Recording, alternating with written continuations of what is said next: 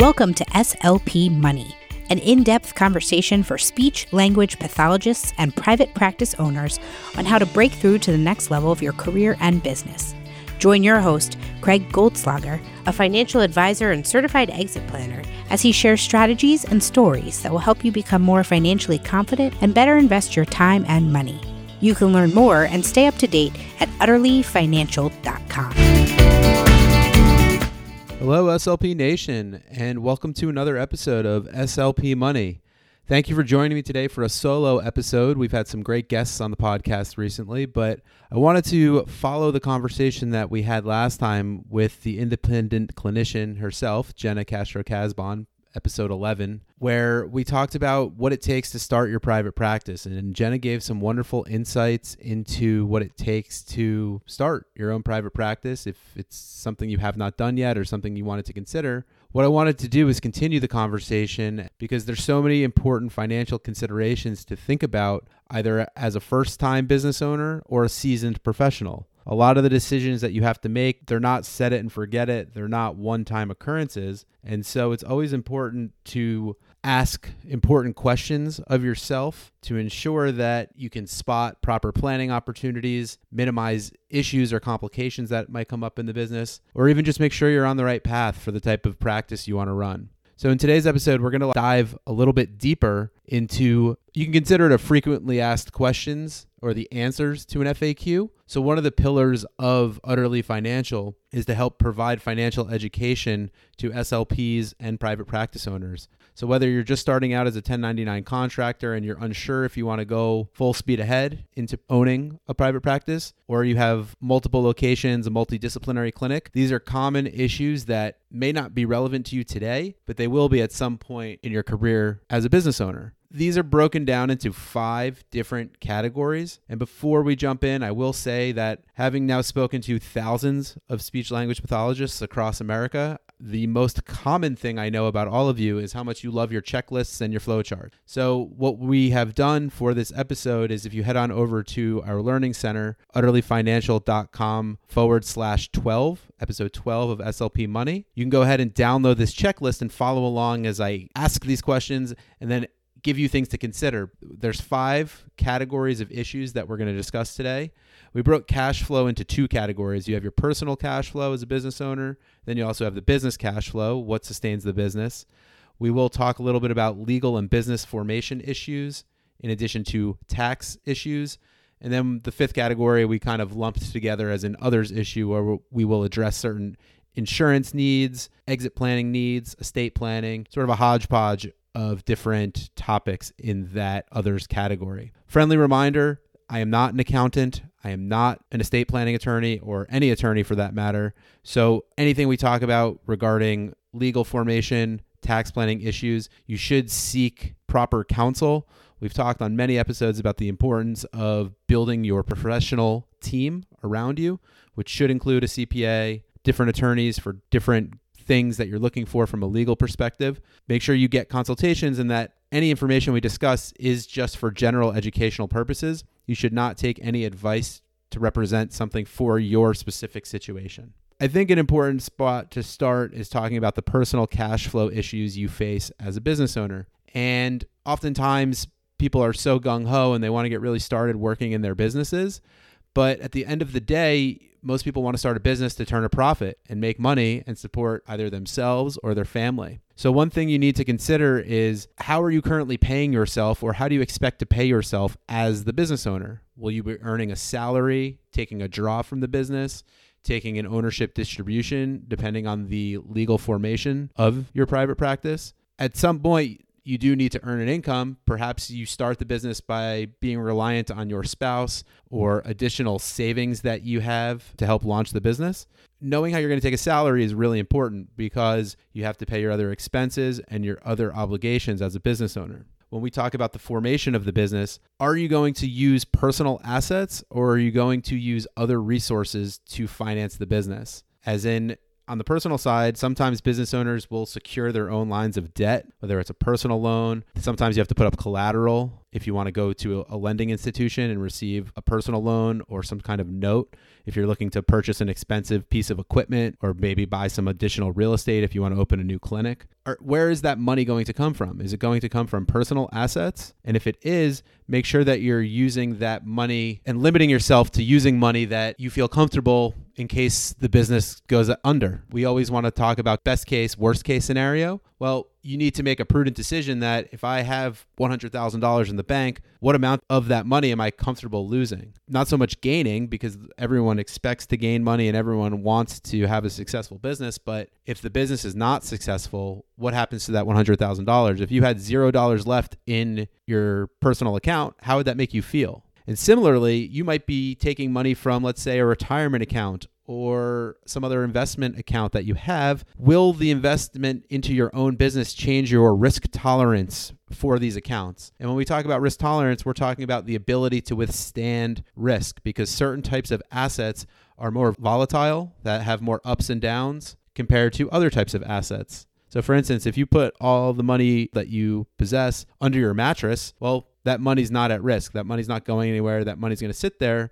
but it's also not going to earn any interest. It's not going to help your money start working for you. The opposite side of cash earning 0% is investing in more riskier investments, as in stock market, companies that can experience much larger returns than zero, but you have to ride the wave. Sometimes you'll experience a negative 30 or 40%. Sometimes you'll see a positive 30 or 40%. So the reason we bring up risk tolerance to business owners on your personal situation is you might be comfortable accepting some form of risk in, let's say, an IRA or a 401k or some type of retirement account. You also need to consider that your new business or your existing business is going to have volatility. You will have ups, you will have downs. Do you want to change your risk tolerance and maybe make your other investments more conservative, or you might consider to make them more aggressive? It all depends on how you feel about your business and what the expectations are in your business plan. So along the lines of risk tolerance, always important to have access to liquidity. A common phrase you might hear is something called an emergency fund. So an emergency fund means whether it's 3 months, 6 months, we at Utterly Financial believe everyone should have access to 1 year of liquidity on their balance sheet. Liquidity means having access to capital when you need it without having to pay penalties, fees, or other charges for accessing the money. So for instance, I might have a brokerage account that's invested in some mutual funds or stocks or bonds. If I want to access that money in a brokerage account and it's a non-qualified investment account, there's no penalties for accessing that money. I may have to pay tax, but I'm not going to be shortchanged by penalties and stipulations for accessing the money. If I want to take money out of a 401k or an IRA or a qualified account, if I'm under the age of 59 and a half, I will pay penalty on that. So we always want to make sure we're being efficient with our money decisions and not paying unnecessary fees or charges to access money. When you start this business, or if you're continuing to grow your business, having liquidity will make you sleep better at night, make you feel better. Make sure that you're not using all of your capital to drain your emergency fund to get this business going, either off the ground or continuing to grow. Also, important consideration, are you the sole breadwinner for your family? If so, either starting the business or growing the business may not be the most opportune time. Some of the most successful private practice owners that I know are those who have either a spouse or other financial resources that can allow them to take this risk of starting a private practice, because there are no guarantees that the business will be successful. You can follow roadmaps and you can follow plans and you can work really diligently and hard to increase the chances of success, but you can't just start a business and expect to turn a profit the next month, the next year. It does take a lot of hard work. By allowing yourself something called a runway, whether it's 1 year, 3 years, 5 years, it's important to build that roadmap and have that plan of what your expectations are. Are you looking to build a caseload of a certain size in the first year? Are you looking to have certain types of revenue or a certain amount of contracts with school districts or hospitals? Set specific goals for yourself to make sure that you're on the right track. And if there is a second income in the household, it makes things a lot easier. So knowing whether or not you're the sole source of income is really important. Just as personal cash flow is really important, the next issue to consider is business cash flow. We talked a little bit about in the last section how and what type of money is necessary to launch or run your business. You do have to consider it is possible to start a business for a very marginal investment into the practice. With the ability to do teletherapy or travel to clients' homes and see caseloads in many different settings, you may not need a traditional brick and mortar setup. You might not need a clinic to begin. You might need your internet connection and a computer, which most people have already. It is possible to start the business with nominal cost. You can even try and grow with existing resources and things that you have at your disposal right now. But the key to this question is, what money do you need for either launching the business or growing the business? And you don't want to just throw money at something if you don't expect to return dollars on the investment. Something called the return on investment, or an ROI, is a metric that can be calculated for the expectations of what should be done with this investment. So if I wanted to invest $10,000 into my private practice to buy new equipment or buy new computers to improve teletherapy abilities, well, I should expect to receive revenues of at least $10,001, right? Most people want to see a 2x or 2 times or 3x or 3 times on their investments when they put the money in, because that's just another consideration. Am I expecting to reinvest into my business, or am I looking to use other resources to grow my business or my investment portfolio? So as the business owner now, you have a lot of choices on what to do with capital once you start turning a profit. You might be able to invest into a retirement plan. As a business owner now, you have several more options available to invest for retirement.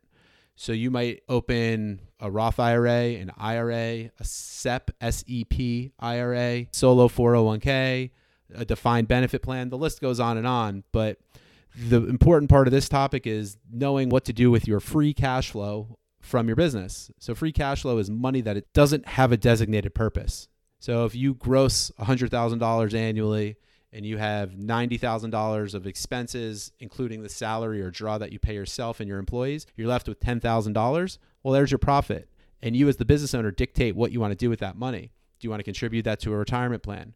Do you want to buy that new equipment and reinvest in the business? So a lot of things depending on what your goals are. Sometimes people are okay continuing as a sole practitioner and keeping their practice of a certain size. Other clinicians that I meet want to grow their business into multiple setting, multiple disciplinary, have dozens of SLPs, maybe OTs, PTs working with them. Just depends on what kind of business you want. So knowing what's going on in your business and maintaining that free cash flow, it's important not to just invest all of that money. Sometimes as business owners, income can fluctuate based on sales, and maybe you had a school contract fall through, or traditional client referral source, the dentist or doctor in your area, is no longer sending you clients.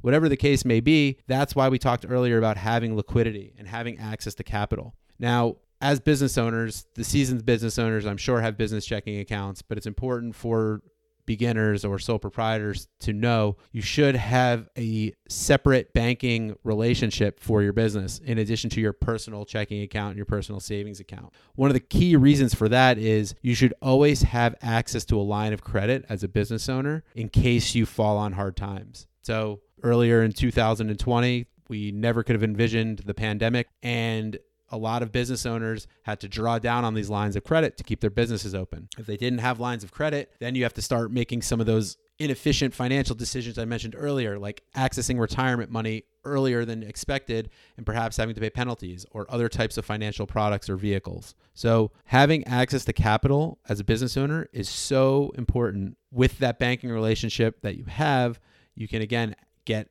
a line of credit. Doesn't mean you have to draw on it, but it's just there in case of emergency. Just like the fire extinguisher that sits in your clinic, if fire, break glass, right? You don't ever expect it to happen, don't ever want it to happen, but you have the fire extinguisher there in case of the fire. In case you don't have present capital, at least you have access to it to continue payroll and continue funding your business. In addition to cash flow, another common thing that business owners talk to me about or want guidance on is the legal and business formation of their private practice. When you're determining the legal structure of your business, again, not an accountant or an attorney, but it's important to know the 4 types of business entities you can choose when starting or growing your business. You might start as the first type, which is a sole proprietorship, which is the technical name for that is a disregarded entity. And it's really the simplest structure. If you're a sole business owner, a lot of times people will start a business on the side, or maybe you're seeing 1 or 2 cases on your own. So if you're doing that, you might open a sole proprietorship. Your business assets and your liabilities are not separate from your personal. They're really commingled, but you do get additional benefits of establishing the business entity for the ability to structure your taxes a little differently. But what happens over time is your business may become more complex, and you may choose to change the formation of your business to one of the 3 other types of entities. You could choose to do a partnership, a C corporation, or an S corporation. Regardless of whether you are a partnership, a C corp, or an S corp, one important thing to consider is always becoming an LLC. An LLC stands for a limited liability company.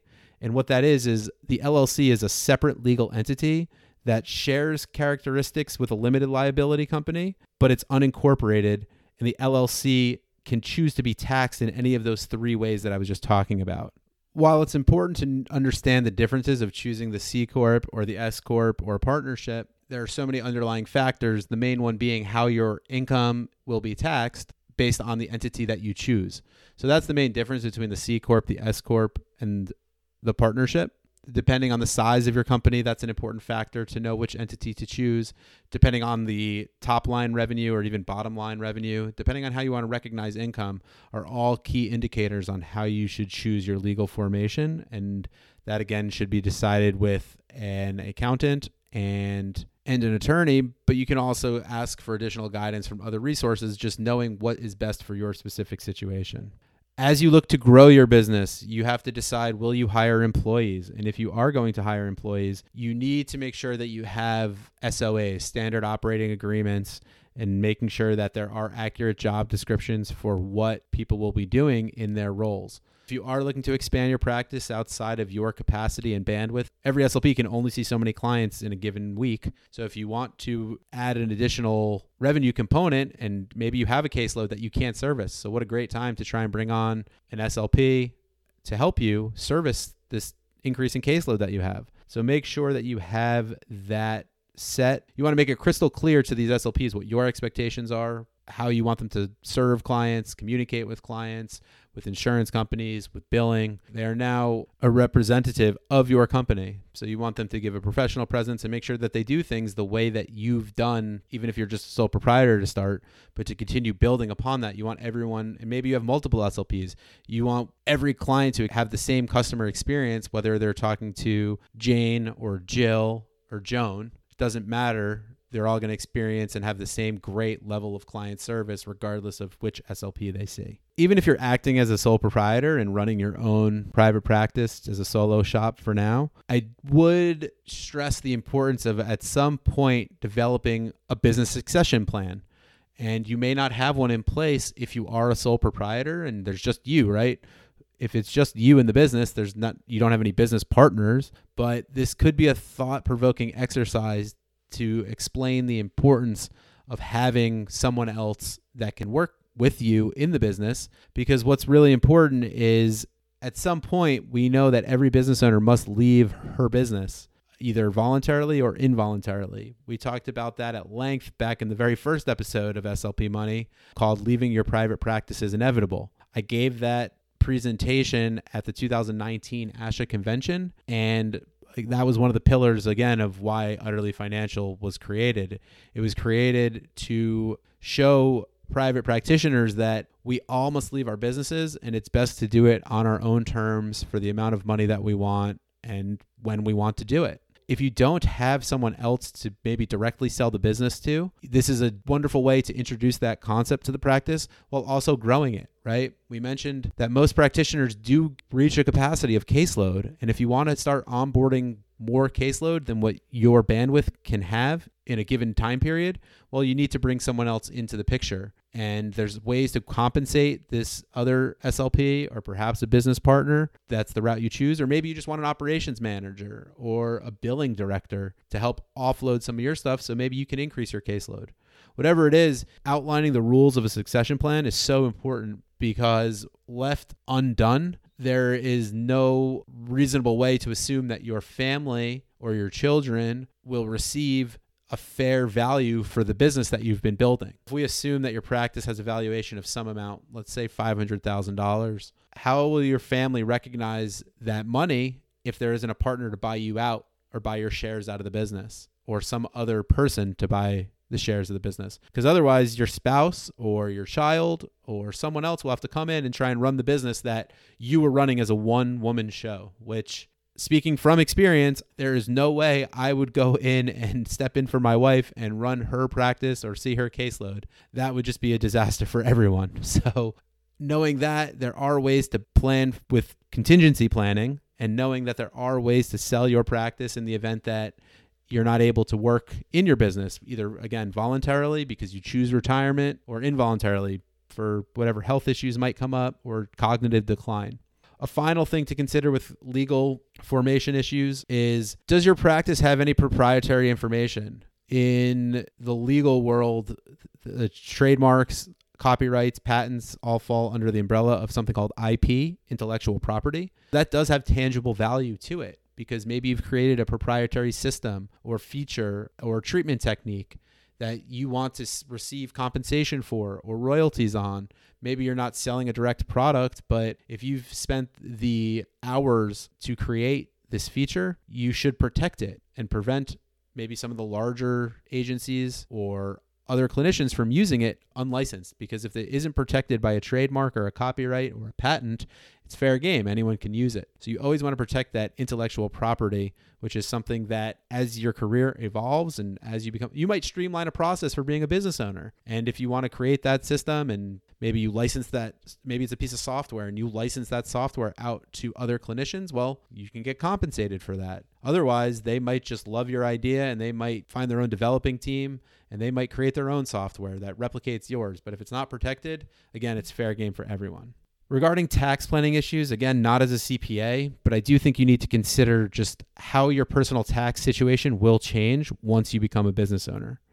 Even again, if you start as a 1099 contractor, that does change how you will have to pay for personal taxes like self-employment tax, Social Security tax. Maybe you have to pay corporate tax depending on the state that you're in. So your personal tax situation will change, and that directly reflects what type of corporation you choose to be. Again, the S Corp, the C Corp. There are benefits to being a business owner. You do have the ability to deduct certain costs, health insurance costs, other business expenses, depending on your circumstances. Another thing, especially if you're a sole proprietor, you may not be used to it if you're coming from the W-2 world and working for someone else. You will have to start making quarterly estimated tax payments to avoid underpayment penalties, which can include tax, interest from the IRS if you fail to make adequate quarterly estimated payments on your taxes.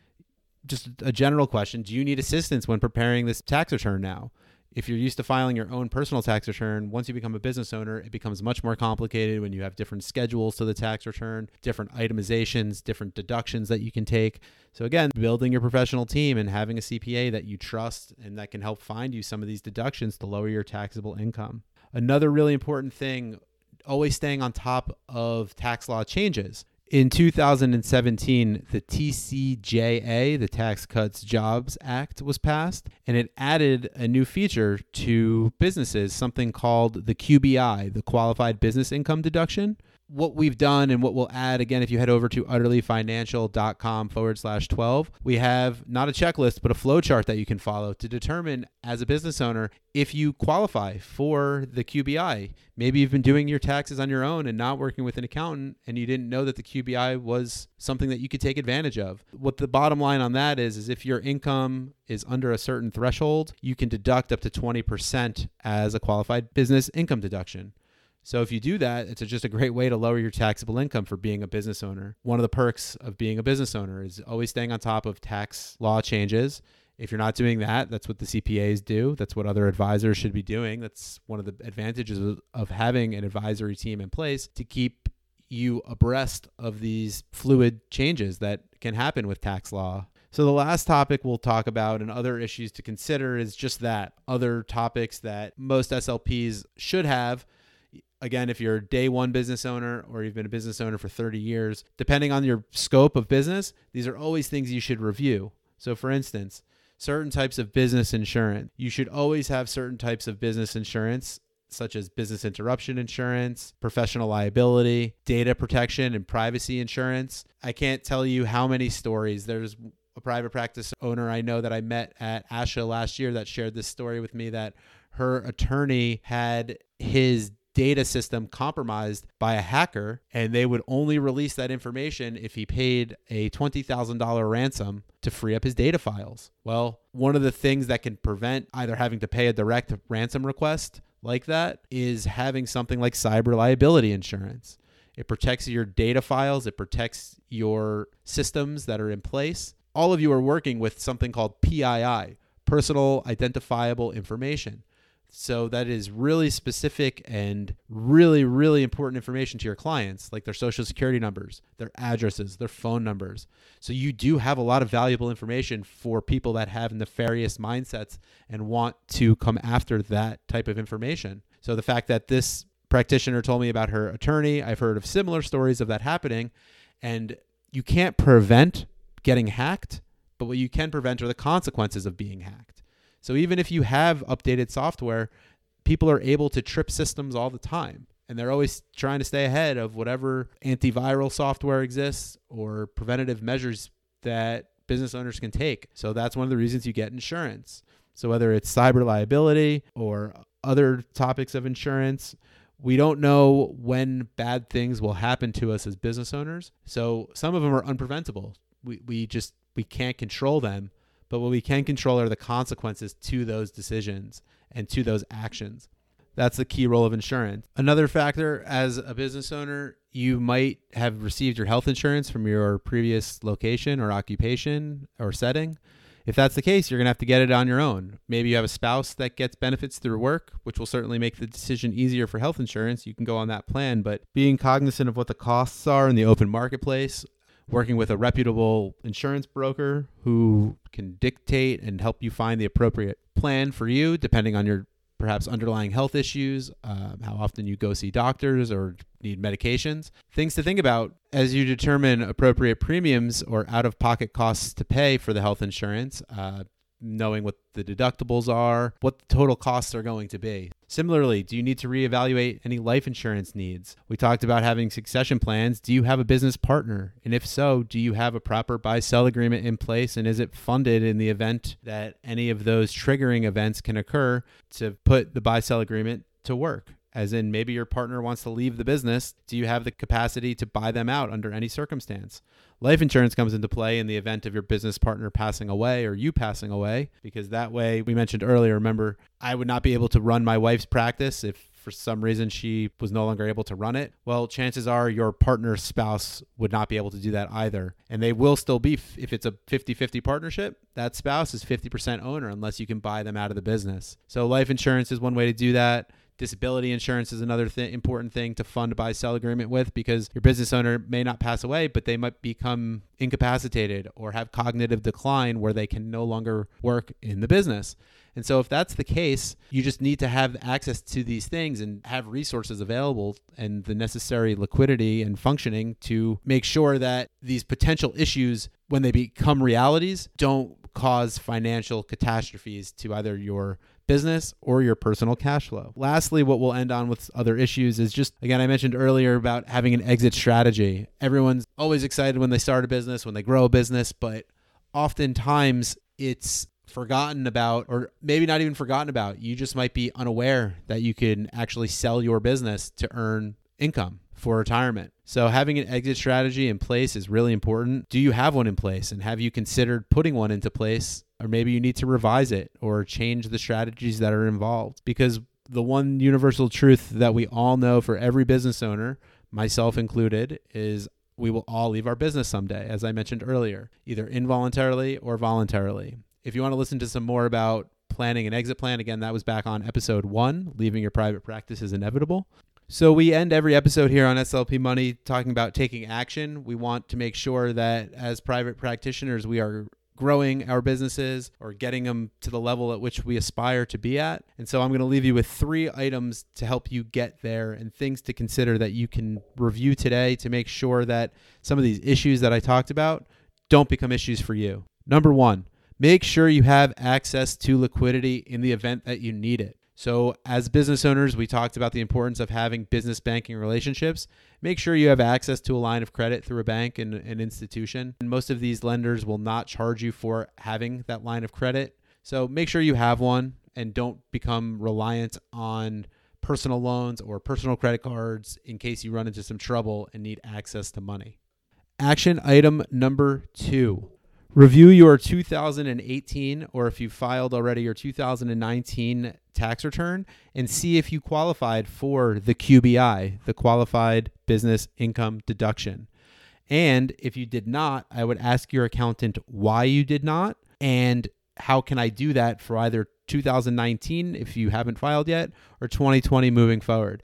It's a tremendous opportunity for business owners to have up to a 20% deduction on income. So again, we always want to minimize taxes. We never want to overpay the government or leave the government to tip. We believe it's important to pay taxes, and we think that you should pay the appropriate tax level. So make sure that you're not overpaying on your taxes.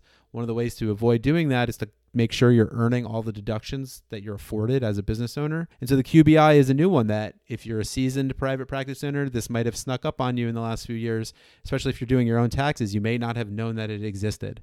So one of the ways to, again, check to see if you do qualify for the QBI, head on over to utterlyfinancial.com/12. And on there, we'll have a free download guide and a flowchart to see if you qualify for the QBI as a business owner. And action item number 3, review any estate planning documents or contingency planning documents that you have that say what happens if you are no longer able to serve as the sole proprietor or the business owner. If you have a partnership, you should review your buy-sell agreement, make sure that it's properly funded, and that you have adequate liquidity to either buy your partner out or have your partner buy your family out in case something happens to either one of you. So it's a wonderful opportunity to try and review, again, what resources you have. Certain things in life are unpreventable.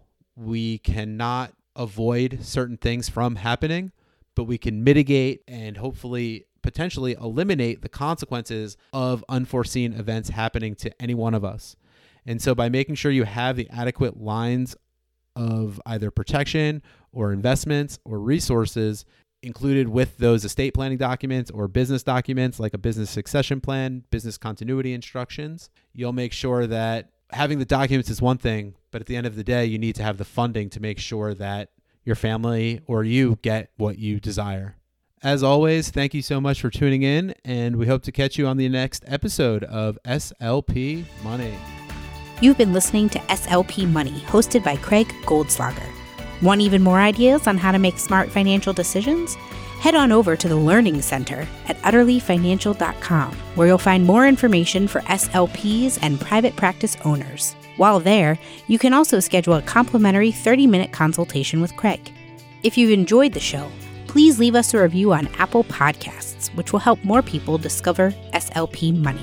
Thanks so much for listening.